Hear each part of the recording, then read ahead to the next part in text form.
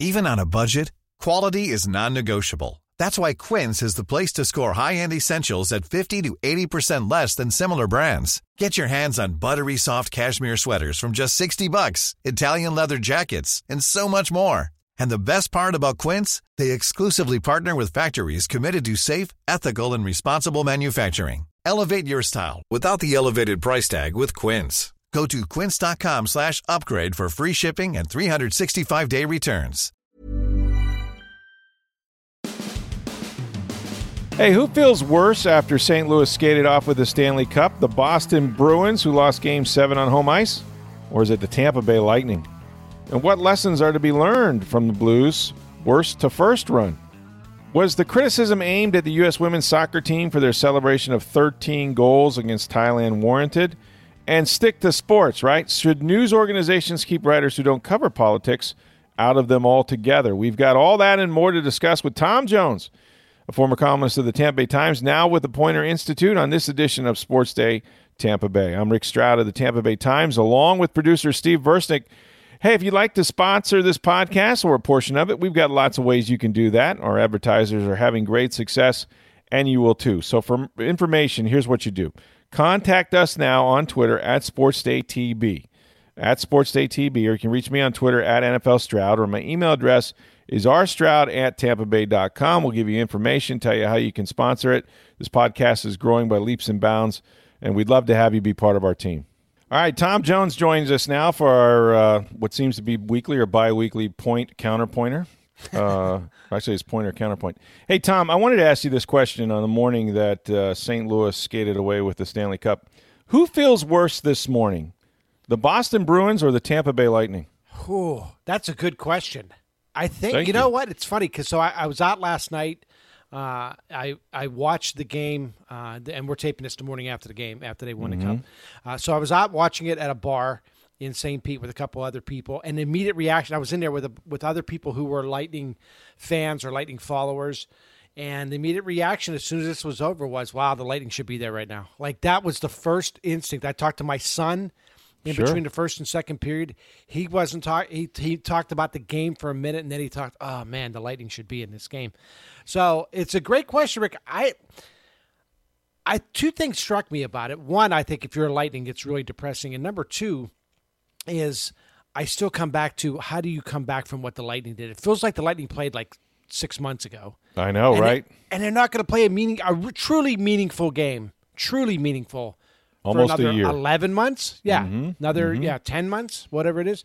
Yeah. So I think, Boston, it stinks right now. But I also brought up this, Rick, and tell me if you agree with this. I was talking with Joe Smith after the game last night. Of course, he used to work for the Tampa Bay Times and now covers the Lightning for The Athletic.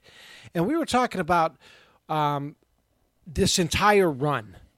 And I say if they eventually win a cup, then we're going to look back at the Chicago when they lost to Chicago in the finals, when they lost to Pittsburgh in the Eastern Conference Finals, they lost to Washington in the Eastern Conference Finals. And you'll even look at this year and the 62 wins, and it'll feel like one big sort of story where you overcame obstacles and you got put down, you got shut down, and you came back and you fought back. And this whole 5-year stretch will feel like kind of a success, even though you only won one cup. But if you never win that cup, I think you look at these 5 years and it's hard to take anything good from it, even the time you went to the finals and lost to a team that might have been better than you anyway. I really feel like they have to win a cup to almost justify us feeling good about the last 5 years, 6 years. Don't you think? I think you're right. I think you're right because, I mean, if you do that, then you're the Chicago Bulls overcoming the Detroit Pistons kind of thing, you know what I'm saying, or whatnot. But, I mean, you're right. And the other question, and we can get in this a little bit, is like, how different will these teams be from when they've first played in the Stanley Cup and lost till whenever they eventually win it? I mean, there could be a lot of changes, but I guess what I took from this Bruins, and I mean, look, losing Game 7 in a final on your home ice 4-1, that's got to sting. I mean, that you're right there. You've got home ice, you've got all the chips are on the table, so to speak, all the cliches we can think of, but you don't get it done in front of your home crowd. I mean, that's going to sting. But you're right. They made it there.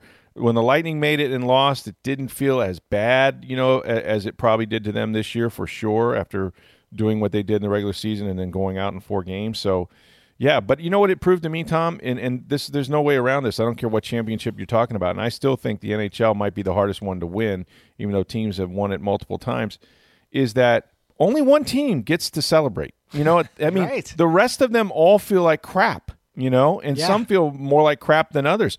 It's a hard thing to win. There's only one champion in the sport.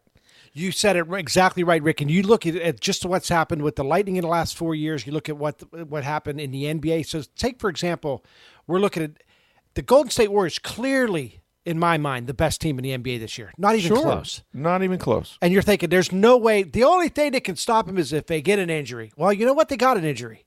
They lost the best player on the planet. To the wrong guy, yeah. Right. And then you look at the Lightning is the year that they went to the Stanley Cup final and lost to Chicago.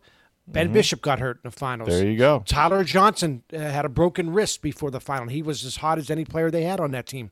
Yep. You come back the next year, they played the Pittsburgh Penguins. They played that series without Ben Bishop, who got hurt. They played without Steven Stamkos for 6 of the 7 games because he was sick. They played without Anton Strawman for much of those playoffs. And then you come, like, for example, last night, Boston, they fight all the way back, and you look at that game and said, oh, anything, and this is, we always hear the cliche, anything could happen in a game 7. You know what happened? The other goalie stood on his head. He did. Cliche, He did. The Boston should have been up 4-1 at the end of the first period. Yeah, they were all over St. Louis. Over St. Louis. And the kid played unbelievable in goal. And so to your point, Rick, you could have the better team. You could have everything. Home ice. Yeah, home ice, whatever you want. But an injury, the other guy playing out of his mind, all these things could happen. And look, and I go back, St. Louis could have been knocked out of the playoffs 2 rounds ago. Right. Boston could have been knocked out 3 rounds ago. It's, you play game 7. Boston had another game 7 in these playoffs, right? Against Toronto, I want to say. Yeah. That game could have gone. What if that goalie had stood on his head? So I think you said the smartest thing I've heard all week, which is it's really, although it's a simple thing, it's really true. It's hard to win a championship. It just is, and I think in that sport of all, because it's an attrition sport. It's kind of like NASCAR. I could have the fastest car, but if I blow a ball bearing, or head gasket or whatever, they're all ball bearings. They're all ball bearings. Then you know what? I lose. So, any given Saturday for those guys. But I mean, it really is. It's a grind. It's a marathon. It's all those cliches. But it's really. I mean, imagine how St. Louis felt when they skated away after losing Game 6. They had a chance to close it out. And everybody's probably thinking, well, that's it for them. You know what I mean? Oh, I did. I said if you said pick a score going into Game 7, I'm like, that has Boston 6-1 written all over it. Yeah, a couple empty netters, right? Yeah, exactly. Yeah. So, and this brings up another question, because we can't forget that, St. Louis, the fame, what a story, right? Last place in the NHL, not just their division, folks, in the NHL, right? January 3rd. Right. We know about the Lightning. We know about all the skill. I'm wondering, though, do you need more grit than skill? In other words, can will beat skill? Because you see who won the cup, and while they have great players, they're not as talented just across the board as the Tampa Bay Lightning. Is there something to be taken from? And for that matter, I'll go a step further. John Cooper still has a job when an interim coach took the Blues from last place to the Stanley Cup. Don't think that didn't come up in the last couple of days either. No, absolutely, Rick. I mean, you start to search for, okay, what does that team have that we don't have? Everybody does that, right? At the whenever there's a Super Bowl over, or whatever there's an NBA Finals or World Series, you look at the other team and say, okay, what did they do that we didn't do? And you start to think about some of the things like, yeah, they might have been a little bit grittier. Yeah, they weren't afraid to pull the trigger on a coach. All these things have to be part of the conversation when you're thinking about these things. And again, I keep coming back to this, Rick. I don't know how the Lightning overcomes what they just went through. I mean, it's one thing to, in the middle of the season, you're in last place and say, okay, well, you got to turn the page. Yeah, we'll see what happens, and we'll go for it here. And, you're not expecting anything. But when that pressure's on you to win and you don't, and the longer you keep doing the same things over and over and not changing anything and keep coming up short, you start to question what you're doing as a franchise. Well, you said it, change. And I think change is inevitable, and I think it's more required, really. What on the one hand, they'll say, well, we had the best team in the NHL. Look at all the games we won. Why would we change much? But, the goal is not to win regular season games. So there's your reason. You have to change to keep the same team and put them back out there would be nonsense. Yeah, they may have learned some lessons and all this kind of stuff. Look, Columbus beat them in 4 games. You know what Columbus did? They made a lot of trades. Yeah. Right at the end of the season. And they got on a roll at the end, and, they beat the Lightning in 4 straight. So they made some changes, I think sometimes you just have to do that. Well, and I remember talking to Diana Neros from the Tampa Bay Times, who covers the Lightning, and we were talking as soon as the season's over about what changes might come, and everybody was saying, well, you tinker with the third line and the fourth lines, and I keep coming back to we're going to blame this on Alex Killorn? We're blaming this on Cedric Paquette? Come on. You got to look at the big fellas here at some point, and yeah. Everything should be on the table. Everything should be on the table. That's what I'm telling you right now, Rick. I still think this team, as it's currently constructed, is really good. I think the odds are already out for next year's Stanley Cup champion, and the Lightning are the leading contenders. They're the odds-on favorite to win the Cup next year. I think I saw one where they're 6-1. No, they're 6-1. I think. Yeah. But at the same time, if I'm at the draft and I'm Julien Brisebois, and somebody comes over to me and says, "Hey, I want to talk to you about Nikita Kucherov. I want to talk to you about Braden Point. I want to whatever." I got to listen. I have to listen. I think about it. Not that Absolutely. I want to trade those guys, but you have to start thinking about, okay, is this, because we could paint this any way we want. The bottom line is they didn't win a playoff game, not one. Not a game. Yeah. They came up just 16 wins short, Rick. 16. Oh, if they only won 16 more, they would have won it. As if they weren't in it at all. As if they didn't have a shot, right? As if they didn't make the playoffs. So they won as many playoff games as a team that was eliminated and wasn't in the postseason. Exactly. They won as many playoff games as the Buffalo Sabres did, Yeah. The New Jersey Devils. Yeah. You've covered the NHL for quite a while in your career. Is St. Louis a good hockey town? And for that matter, is it a good sports town? I mean, we think of it as the Cardinals town. Yeah, really. No, well, you can speak to the football angle of it, Rick, because they've had a couple teams now. They've had 2 move, yeah. But as far as now, it's clearly a baseball town. They love the Cardinals, and it's one of the great baseball towns in all of America. But it's a really good hockey town too. And this is a franchise that, they made the Stanley Cup Finals 3 years in a row when they first came in the league. But that league was set up weird then. That's when you had an original 6 teams, and then they brought in 6 expansion teams. But those 6 expansion teams were put in their own conference, so one of them was going to get to the finals. Well, they had Scotty Bowman was their coach, young Scotty Bowman. They went to the finals 3 years in a row and got wiped out all 3 years. So they really weren't Stanley Cup contenders. But they had some years there where Brett Hall was there, where they won President's trophies and looked like a team that could win a cup. Yeah, Hawley. I mean, that was that town was on fire with him. Yeah, yeah. So it's a really passionate fan base. I used to go there a lot when I worked in Minneapolis because they were in the same conference, the Minnesota Wild and the St. Louis Blues. So I'd go to a lot of games in St. Louis, and it's a loud building. It's passionate. They're really into the Blues, and they had Dan Kelly was one of their all-time great hockey announcers, and John Kelly, his son, I believe, I think he went back to St. Louis. He used to be the Lightning. He was the Lightning's very first announcer before Rick Peckham. It's a really good hockey town, and it's one of those, I really don't. People say, "Oh, I'm really happy for this city." Like I don't care. Usually, I don't care. Well, it's been 50 years. I mean, yeah, for this situation, for them to win their first ever cup, I'm sure it was pretty cool for them. Well, I'm pretty torn up for the kid that was born in February and hasn't experienced a championship in Boston yet. So. That's, his whole it's life. funny. Like most of the people in the place I was watching the game last night were, I don't know that they were. I mean, you had your Bruins fans. They were all wearing Bruins jerseys, and then everybody else in the bar was rooting for the Blues, but nobody else had like a Blues jersey on. And I realized halfway through, it's like they're not rooting for the Blues; they're rooting against Boston. Exactly. And there are people there who don't even know hockey. Like I just don't want to see Boston win again. So. You're a jersey guy. You have your rules. Is it appropriate to wear the jersey to a non-arena and to root for your team? Is that an appropriate thing to do? If you're over what age? Yeah. Well, okay. Okay, right, there's amendments to the age rule. I got a lot of jersey rules, man. Like my big jersey rule is you can't wear. I don't mind anybody wearing a jersey. You can wear a a hockey jersey. Hockey jerseys are fine because even fat guys like me can wear. They're sweaters. They hide the fat. Yeah. Yeah, you can. Yeah. So, but nothing looks worse. I'll tell you what, nothing looks worse than somebody who's overweight and wearing like a Steph Curry jersey, and they're like 54 years old. Yeah, and here's the thing: you got to wear a t-shirt underneath. Okay, let's just be clear about that. Big guy. You can't go with. I don't want to see. I don't want to see the sides of beef coming off your arm. Gotcha.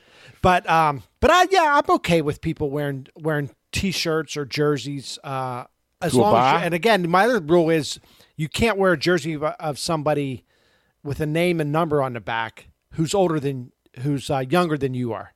So if I'm 54, so you're not wearing, I can't wear a Steven you can't wear Stamkos. Yeah, okay. No, but I can wear a Gordie Howe jersey. That's okay. Gotcha. Because it's old guy with old guy. Yeah, exactly. Now that's an interesting rule. Yeah, well, I'm sure the Boston Bruin fans were upset. You strike me as somebody who I bet you don't even own a jersey in your house. I do not. I bet you don't. Yeah, I do not. Somebody gave me a T-shirt one time that had like the smallest of Rays logo, and I like long sleeve T-shirts. So like when no one's watching, if I'm in the neighborhood jogging in a winter day or something, I'll pull it on. But no, my son has a bunch. I mean, I'm okay with him being a big fan. But I always thought it would. I don't think I would have ever been comfortable wearing a jersey after age 19. You know what I mean? Yeah. When I was 19 and a Bucks fan, that kind of thing. Growing up in Tampa, they were relatively new, where it was like the third year or fourth year or whatever. So that was probably the end. But even then, I didn't own a jersey. They were too damn expensive for starters. Right. So you're also in a weird spot too, Rick, is that you now work in the town that you grew up in. Yeah, as a sports writer, and I know we go around and around. Not you and I. Yeah. But people. I have issues with. There's some media people in town.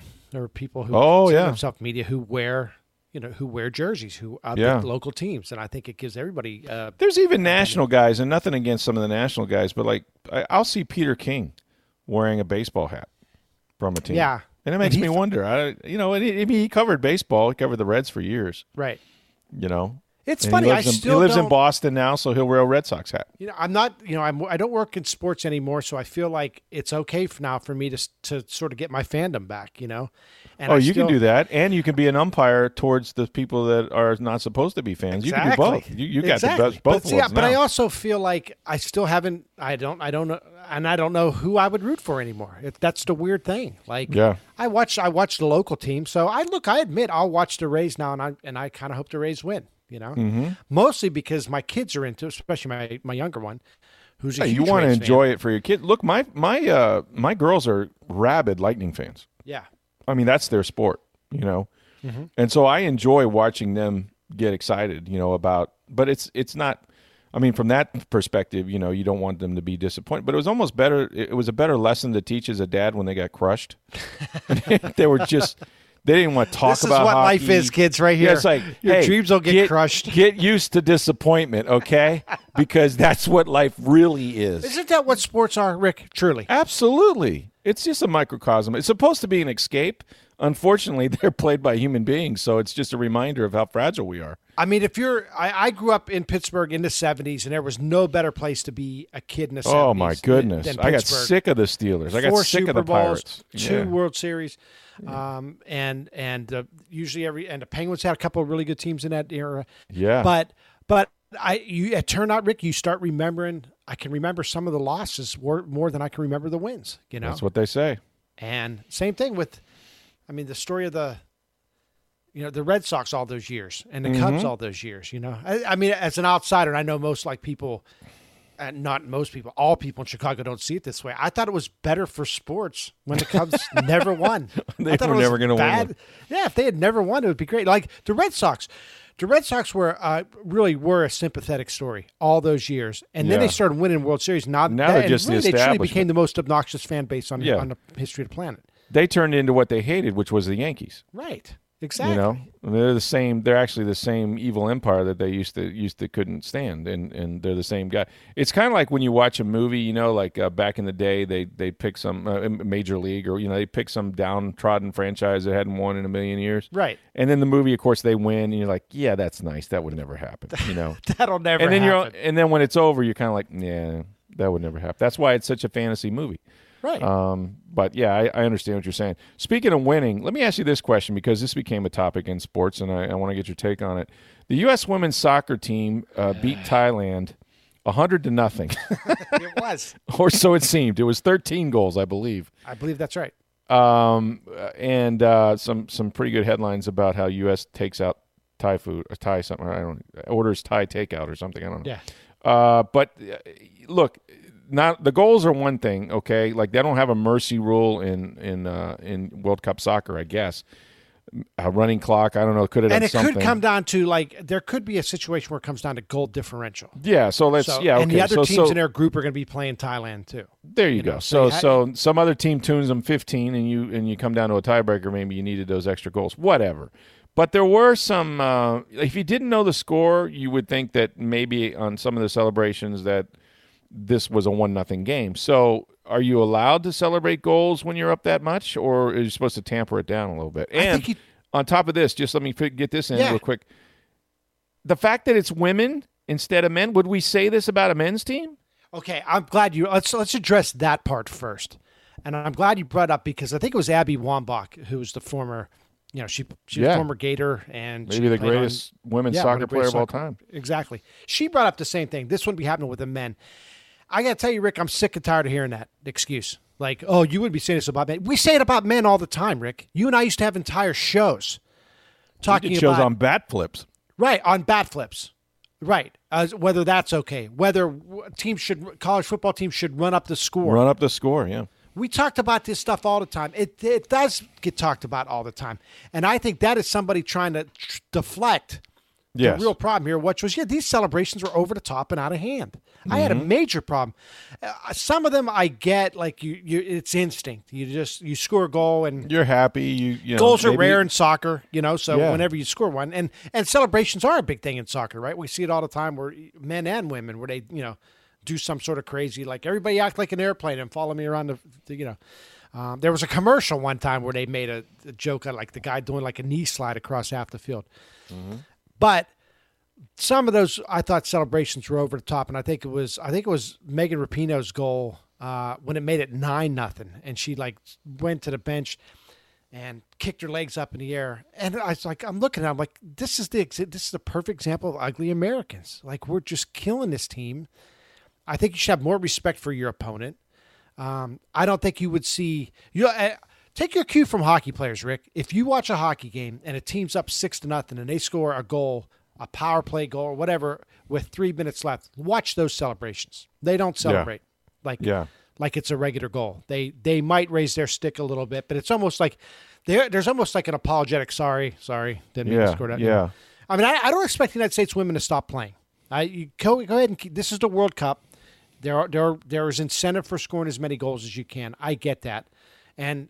Look, Thailand's your opponent. They're ranked whatever. I think Steve Sverchnik was telling us 39th, 34th. I don't know what they're in the tournament. They made the field. I mean, so, but at the same time, like these over the top the celebrations really bugged me, and then this whole idea of defending it. The only people who are defending this, it seems, and maybe I'm wrong, are. There's 3 groups of people defending this. The players actually on the team. Former players, and quite frankly, people that don't follow sports other than maybe every 4 years watching Women's World Cup. It seems to me. Like people who follow sports closely, I believe for the most part had a problem with the celebration, not the goals, the celebration. Not the goals. What did you think of it? Rick, you've played competitive sports. You've covered sports all your life. I mean, I think you can score. I mean, I guess you could, I suppose, just go into a 4 corners and tap it around when the game's over, I suppose, and show some mercy. But for some of these people, it was their first World Cup goal, I guess. I don't know. But yeah, I think you have to show some class, or I don't know if class is the right word. No, that's exactly the right word. I'll tell you what the word is. It's sportsmanship, which is long for sports. When you think about the word sports, it's really sportsmanship, And I don't think they showed that. I don't think you rub an opponent's face in it, especially one that you're never going to see again. I mean, it'll be a long time before they come up to a World Cup final with Thailand, okay? Hiring for your small business? If you're not looking for professionals on LinkedIn, you're looking in the wrong place. That's like looking for your car keys in a fish tank. LinkedIn helps you hire professionals you can't find anywhere else, even those who aren't actively searching for a new job but might be open to the perfect role. In a given month, over 70% of LinkedIn users don't even visit other leading job sites. So start looking in the right place. With LinkedIn, you can hire professionals like a professional. Post your free job on linkedin.com/achieve today. Right. So this is not a natural rival. It's not an Eastern Bloc country or, back in the Cold War days. So there's really, I think you just have to, even if you haven't been there before, maybe you should act like it. I don't know. I agree 100%. And they can score as many goals as they want, but two things. Don't celebrate like that. And then don't try to sell me on that I'm being sexist because I'm asking you about it.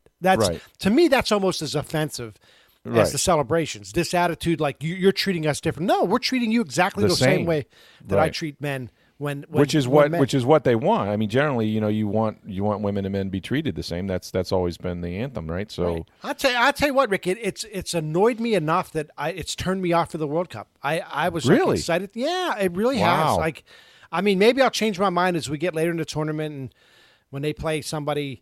Like they're going to play Sweden here eventually. That should be a pretty good game. And maybe I'll suddenly come back. But it's not that I want them to lose. Now it's like, no, I don't even care. Like I want to. It's the one team like we all can gather around, right? Like last night I was in a bar and there were half of Bruins fans and half like either anti-Bruins fans or Blues fans. It's the one sporting event where the entire country, this like the Olympics and other, right. We're all rooting for the American team. We're all on the same side here. And now it's like, there's a part of me that's like, you know what? I don't even care. Like, Megan Rapinoe really turned me off. Not only with what she did, but how she tried to defend it afterwards. Yeah, that's. And I did see one interview. She goes, "Look, I sort of understand where people are coming from. Like, well, either you get it or you don't get it. Then act like it. Yeah. Yeah, and it's. I don't know. It left a sour taste in my mouth with I think it did for a lot of people. I wouldn't go as far as saying I'm not going to watch or root for them, but that's part of it too. Watch the Rays, man. What time heard did the Rays that. start? That's what I. Let me ask you before we move on to the Rays or some of the other topics here, just real quick. Did you watch any of the NBA Finals and the whole Kevin Durant thing? Is someone? Should we blame somebody for this? Is this where we're at now as a society? It's someone's fault. It's where we're at. I'm glad you mentioned this too, Rick, because there's also been this pushback from athletes that have bugged me a little bit. Mm-hmm. There's this. Yes, I've watched the finals, and it's instinct. Like he shouldn't have played, and you heard Steve Kerr's comments were like, "Look, if we knew this was going to happen, we clearly wouldn't have played him." I think. Well, and in fact, the doctors they were assured, I guess, as much as they can be assured, that he would not injure it more, and clearly he did. I wonder, was it one of those injuries that, say he had played the whole time, never had a calf injury? Was it just time for his Achilles to go? Would that have happened anyway? We'll never know. Mm-hmm. But this sort of two things that sort of have bugged me about this is we've seen a lot of athletes come out the other day, including like Jalen Rose and people like that, saying almost want to blame the fans for this injury. Saying you guys it's social media's fault. Put too much pressure on players. Yeah. You put pressure, and you questioned Kevin Durant's competitiveness and his manhood. And, yep, and that's all true, though. People did do that. You know what? But you know who else did it? Like the shows that Jalen Rose is on did it. I'm watching. Absolutely. I'm watching ESPN. Like their guys are talking about it. No question. They're around the horn and Pardon the Interruption and NBA Countdown and all these shows. Like you're the ones driving the conversation here. That's right. And this other attitude of we don't care about athletes, that they're only there to entertain us. Like, well, you're not wrong about that, but am I supposed to That's why you make those. That's kind of why you make all that money. Yeah, no one's forcing you to play, And I'm not saying like I don't care about you as a human being. Certainly I do. I saw that there was a photo yesterday of Kevin Durant in a hospital bed, and it really depressed me. I'm like, because he was wearing the robe and all that. Yeah. It's like, man, you realize like the guy just had like surgery is surgery. Yeah. Yes. It's serious. Yeah. And I do feel bad for him, but this idea that I'm supposed to. I thought we had this relationship figured out. You guys get paid millions of dollars a year. I pay money to come see you play. And when the game starts, I cheer or boo you. And when the game's over, I go home and you go home. Like, what is there supposed to be more to this? Like, I don't understand. Like, I thought. No, that's the relationship. I mean, it's supposed to be. I mean, I think people obviously get attached to personalities and things like that, and that sells more tickets and endorsements, and good for them. But I think you're right. I think that you pay for a performance and you expect it to be a certain level, and after the performance is over, I mean, I don't leave a movie and think about whatever actor or actress I just saw. Right. I don't have. Yeah, I don't think about what Tom Cruise is doing right now. Right. He's not thinking about what I'm doing right now. If he got hurt filming, a movie, it's like, oh well, that's the risk you should have used a stuntman. You know what I mean? But here's the thing about. I'll say a couple things that I took away from this was one. First of all, these are the most competitive people on earth. Okay, I think people forget. And is there pressure? Yeah. You know where the pressure comes from? It comes from their own teammates, believe it or not.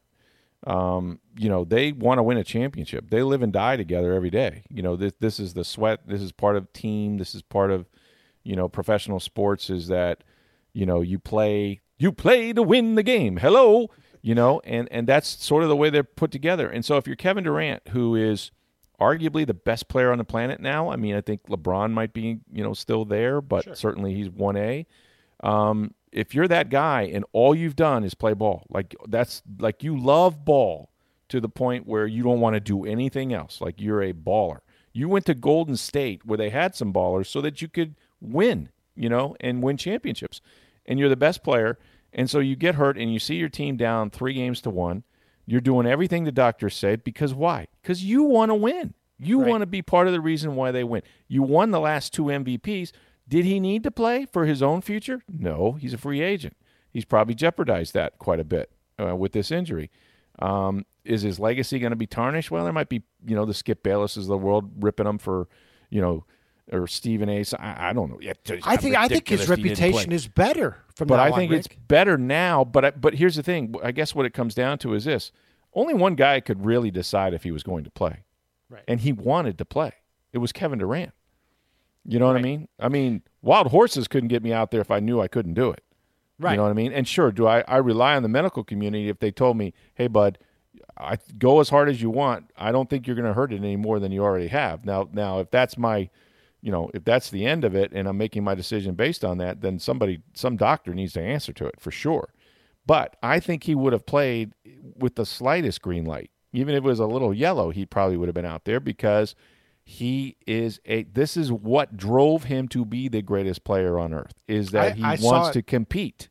I saw it, Rick, with Steven Stamkos a couple years ago when he had the blood clot. We're talking about a guy's life here now. Right. That took out a rib. Yeah. They took a rib out of him. And and he, kept working and played in Game 7 of the Stanley Cup final, the Eastern Conference Finals. Because, again, they weren't going to stop him from playing. The other thing that's come out of this too, Rick, is this sort of goes back to a little bit of Gerald McCoy talk, as far as I'm concerned, is this attitude of softness. Yes, being soft. I'm glad you said that. I said that on a podcast. This cements it for me. Yeah, to me, there's none of us who have never played the game ever had the right to question. I never would question somebody's toughness. Being soft or toughness. Yeah. Go stand on the side of a football field, man. No, go stand on a rink side at a hockey game, and you watch how hard these guys hit. Yeah, and tell me that anybody is soft, or even Matt know what Duffy. That is? That's pure ignorance. Like you want to talk about the ignorance of some people, not all, but some people who say the words soft. Like now, I'll say this: are there players who are tougher? If you first of all, there's 1,600 players in the NFL. Okay, 1,600 on Earth. Okay, so if I had to measure toughness, there's a guy that's going to rank first and there's a guy that's going to rank 1,600. All right. So there's varying degrees of that. I mean, I think most people said, well, Brett Favre, I mean, this guy would play, is one, but I mean, he was the toughest guy because, he just never missed a game and he was, maybe he was lucky biologically. But at the end of the day, he's a tough guy. You don't make it. They don't just hand these jobs away. Hey, you know what? We'd like you to play in the NFL. You're maybe not as tough as you need to be, and fans are going to pick up on that. But if you don't mind trying for us, it doesn't work that way. You have to beat out the guy next to you and the guy next to him and the millions of people lining up to take your job if you don't succeed. So this notion, and I'm glad you said it, because Durant, there were people actually questioning whether he was tough enough to come back from this injury, and it's absurd. And I'm glad. That's exactly the way I feel about this whole thing. And you ask any athlete, Rick, there's no label that they hate worse than being tagged as soft. You can call them not very good. You can say you're not very talented. If you question their toughness. And again, I go back to, if you've never played the game, I've never played it, but man, I would never call someone. And this came out, it's funny, people. I was listening to the Rays game the other night. Right. I was driving somewhere, and Dave Wills and Andy Fried were talking about the injury situation. Well, Joey Wendell and this guy and that guy. And they brought up Matt Duffy. And he said, well, if Matt Duffy comes back, it's almost like you're trading for somebody. Well, for a split second, I fell into that fandom type thing. It's like, you know what? I don't want to hear Matt Duffy's name until he's in the lineup. Until he's on the field, yeah. And you almost get mad at Matt Duffy, and then you realize, like, there's nobody on planet Earth who wants to play baseball more than Matt Duffy wants. Who doesn't want to be hurt more than Matt Duffy, right? He wakes up every day going, when I put my foot on the ground, I hope I feel good today. Right. It's not, and if he was anywhere close to being able to play, he would play. Absolutely. So absolutely. The Durant thing. I mean, I sort of get it. It might sound like I'm talking out two sides of my mouth. But as far as I never questioned his toughness, but as far as me caring about him after a game or whatever, like, there's a lot of these athletes are coming out now saying that's all we are. We're just pieces of meat to you. Like, yeah, kind of. Like, I don't mean to be disrespectful that way, but we have a symbiotic relationship here, Yeah. I care about you from 7 o'clock at night till like 10 o'clock at night, and you feel the same about me, Yeah. And when your night is done, or when your career is done, you go home. You're Alex Rodriguez. You go home with $300 million, and I go back to my house. Life is good. That's right. So, no, that's the relationship. You mentioned the Rays. I hate to I'm not going to get into the attendance story, but I am going to ask you this question because I think it's a good one. I think location of the stadium is a big deal, and I think it's probably even a bigger deal and been proved so. That it's still in St. Pete, and we talked about the Rays ad nauseum a little bit, but they did offer a bunch of $5 tickets, Tom, and a bunch of people showed up on Monday and Tuesday night. So is it location or price? I think it's a little bit of both. I think when you go out of your way to now, here's the thing. I don't think they sold out. They didn't sell them all. $5, no, right? But they sold more. Okay, 16,000 versus 8. Right. Maybe not a big change, but I don't know, Rick. I keep coming back to like, you asked me, what is it about attendance? I go, yes. The answer is yes. Whatever you, it's not a great baseball town. It sucks. People would rather watch on TV. It's the location. It's the prices. It's all It's a little bit of everything. And I love the location because it's 10 minutes from my house. I've been to 2 games this year. Now, is that good or bad? That might be bad. That might be 2 more than a lot of people, though. It might be 2 more, but it might be, 5 less than I should have been at, already if I'm really concerned about this team staying in Tampa Bay. My feelings on this, Rick. I think you look at the TV numbers. The TV numbers are pretty good. Mm-hmm. Steve might be able to speak to the radio numbers. I assume the radio numbers are mm-hmm. pretty good. It's not as if there's no interest in it. People don't want to pay money. And I don't know, maybe we go back to this. I was sitting at the bar last night, and Dirk Shadd, who's a photographer at Tampa Bay Times. His girlfriend was there. We were watching. So we're watching this intense hockey, and I realize it's Game 7, of the Stanley Cup Final, and it's intense, and everybody's into it. And then as soon as the game was over, all the TVs flipped over to like Giants, Padres, and Astros, Rangers, or whatever. And you start watching it, and she made the comment like, "Oh my gosh, this is so slow." Like these games, and she goes, and she likes baseball. She loves going to Rays games, but it's. Baseball, I think, has a bit of an issue with that, too. I know they're trying to address it, but you go to a Rays game, it can be tough sitting through games that drag, Yeah, and a lot of them do. Do you think this Rays team, I think you said you thought they'd be around 500. You sticking to that? Or I don't know, man. I keep going back and forth on it. Right after I said that, they go up to Boston, they take 3 out of 4, and you think, oh, okay, forget. Maybe I was wrong about that. And then they come home, they lose 2 out of 3 to Oakland. To the Oakland, but I thought they played, pretty well for a lot of that series. I don't know. I go back and forth, Rick. I think they're going to have to add some bullpen help. I mean, now you've got Jose Alvarado is on this hiatus now. His ill mother, and there's just some. The back end of the bullpen is an issue. If I see Chad Rowe one more time, we used to have. I forget who it was. I used to call the white flag. I'm now going to call Chad Rowe the white flag because they're just not getting anything out of the guy, and he's not the same pitcher as he was last year. I think he's walked as many batters as he did all of last year in about a third of the innings. So that's a problem. We'll see if they can address that. Okay, before we let you go, a pointer question. Point counterpointer right here. You wrote a column about writers, and there's been discussion about whether news writers, people that cover the campaigns or the politics or whatever, should go on politically based shows. Let me change that. Opinion based shows. Opinion based. Yeah, right. Like the Rachel Maddows and Sean Hannity. Right, exactly. Okay, but they're opinion based, but they lean one way or the other, I suppose, is what you're talking about. Let me ask you this: how? And this is not the same question necessarily. How do you feel about people who cover other things, like sports, for example, weighing in on politics? Look, if on Twitter, on Twitter, on Twitter, maybe, not that they would go on Rachel Maddow. Obviously, they wouldn't be invited there. But say you're covering a sports team in a given city, and it's like you go off on immigration or something. I mean, my initial instinct is, first off, if I'm the news organization that employs that person, I might have a little bit of an issue. I'm like, man, you got to be really careful with. And the Times does that. They are very. The Tampa Bay Times, as you know, Rick, if I could not put a bumper sticker in my car for a dog, Joe Schmo for dog catcher, they don't allow that because they don't want. Even if you don't work in like we worked in sports, you work in sports, right? You can't put a Trump or a Sanders sticker on your cars. They forbid it. Right. Although it's funny, news people are allowed to wear Rays jerseys and all that stuff. That's another topic. Yeah, it's another topic.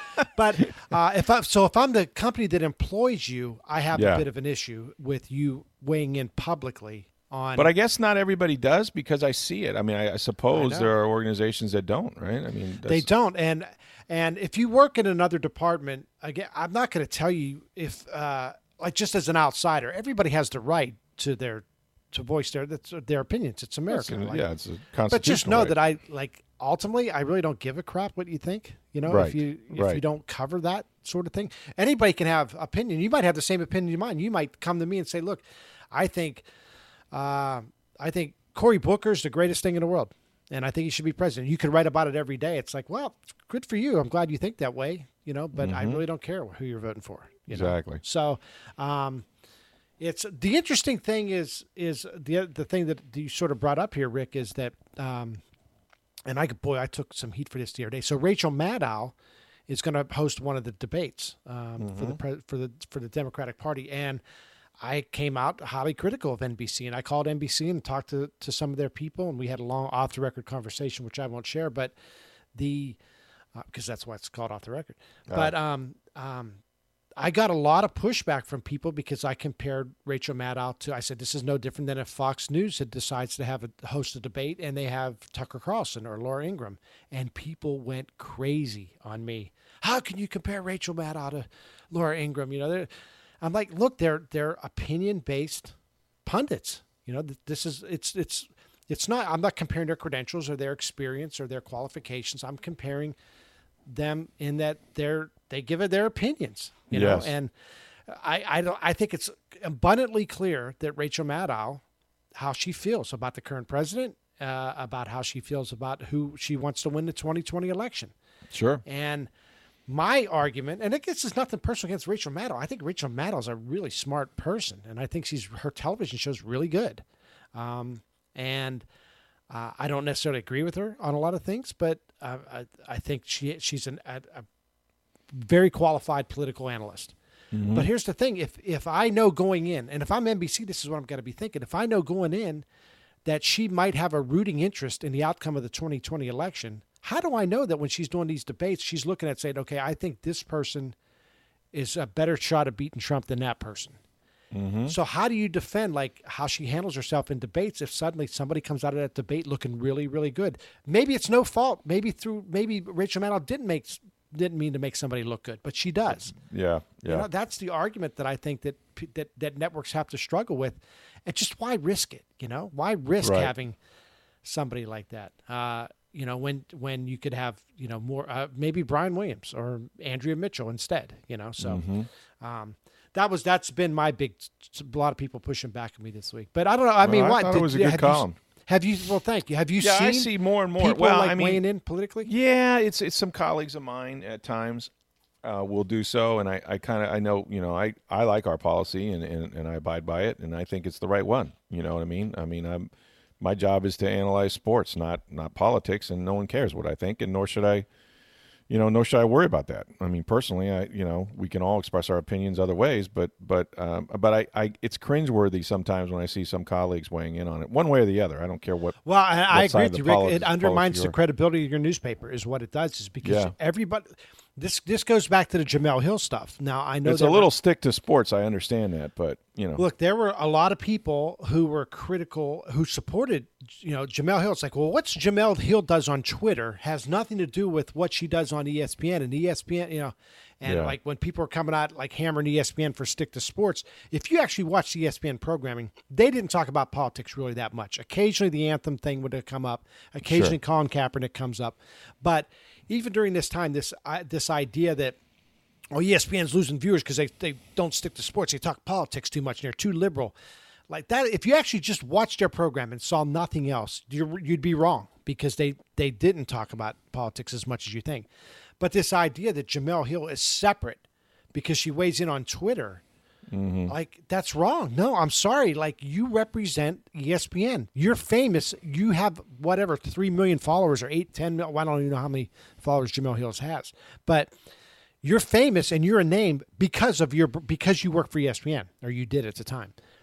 That's, you know, you're representing your network there. Sorry, you are. And I feel the same way. If you have colleagues, Rick, at the Tampa Bay Times, even if they don't work in sports or even if they don't work in news and they're weighing in on Trump, or they're weighing in on Bernie Sanders, or they're weighing in on Kamala Harris, Joe Biden, or whatever. Joe Biden, whatever.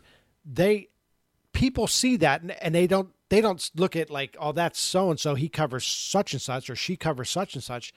They look at it and say, that's a Tampa Bay Times person. Why should I trust the Tampa Bay Times? They got employees there who have a bias against Trump or whatever. Right.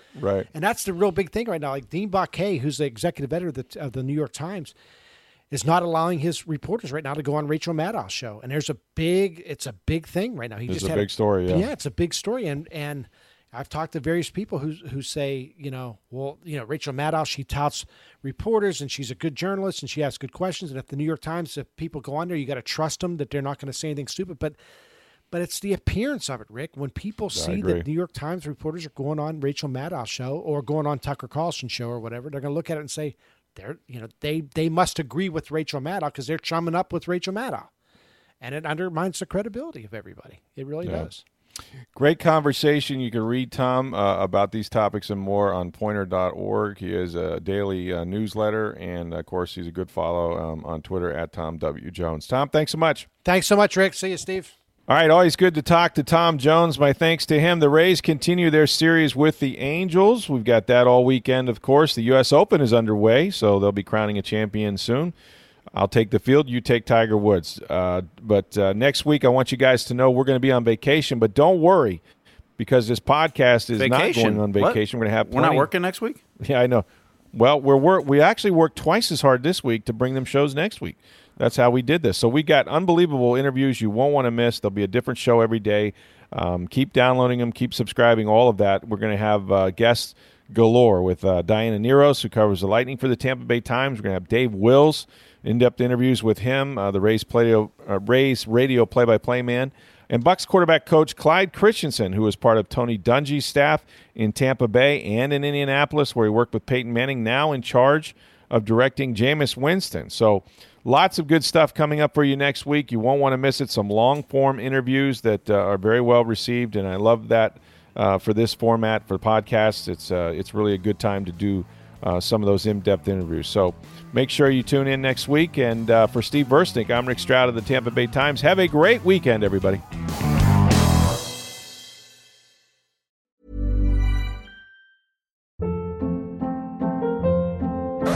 Hold up. What was that? Boring. No flavor. That was as bad as those leftovers you ate all week. Keke Palmer here, and it's time to say hello to something fresh and guilt-free. Hello Fresh. Jazz up dinner with pecan-crusted chicken or garlic butter shrimp scampi. Now that's music to my mouth. Hello Fresh. Let's get this dinner party started. Discover all the delicious possibilities at HelloFresh.com.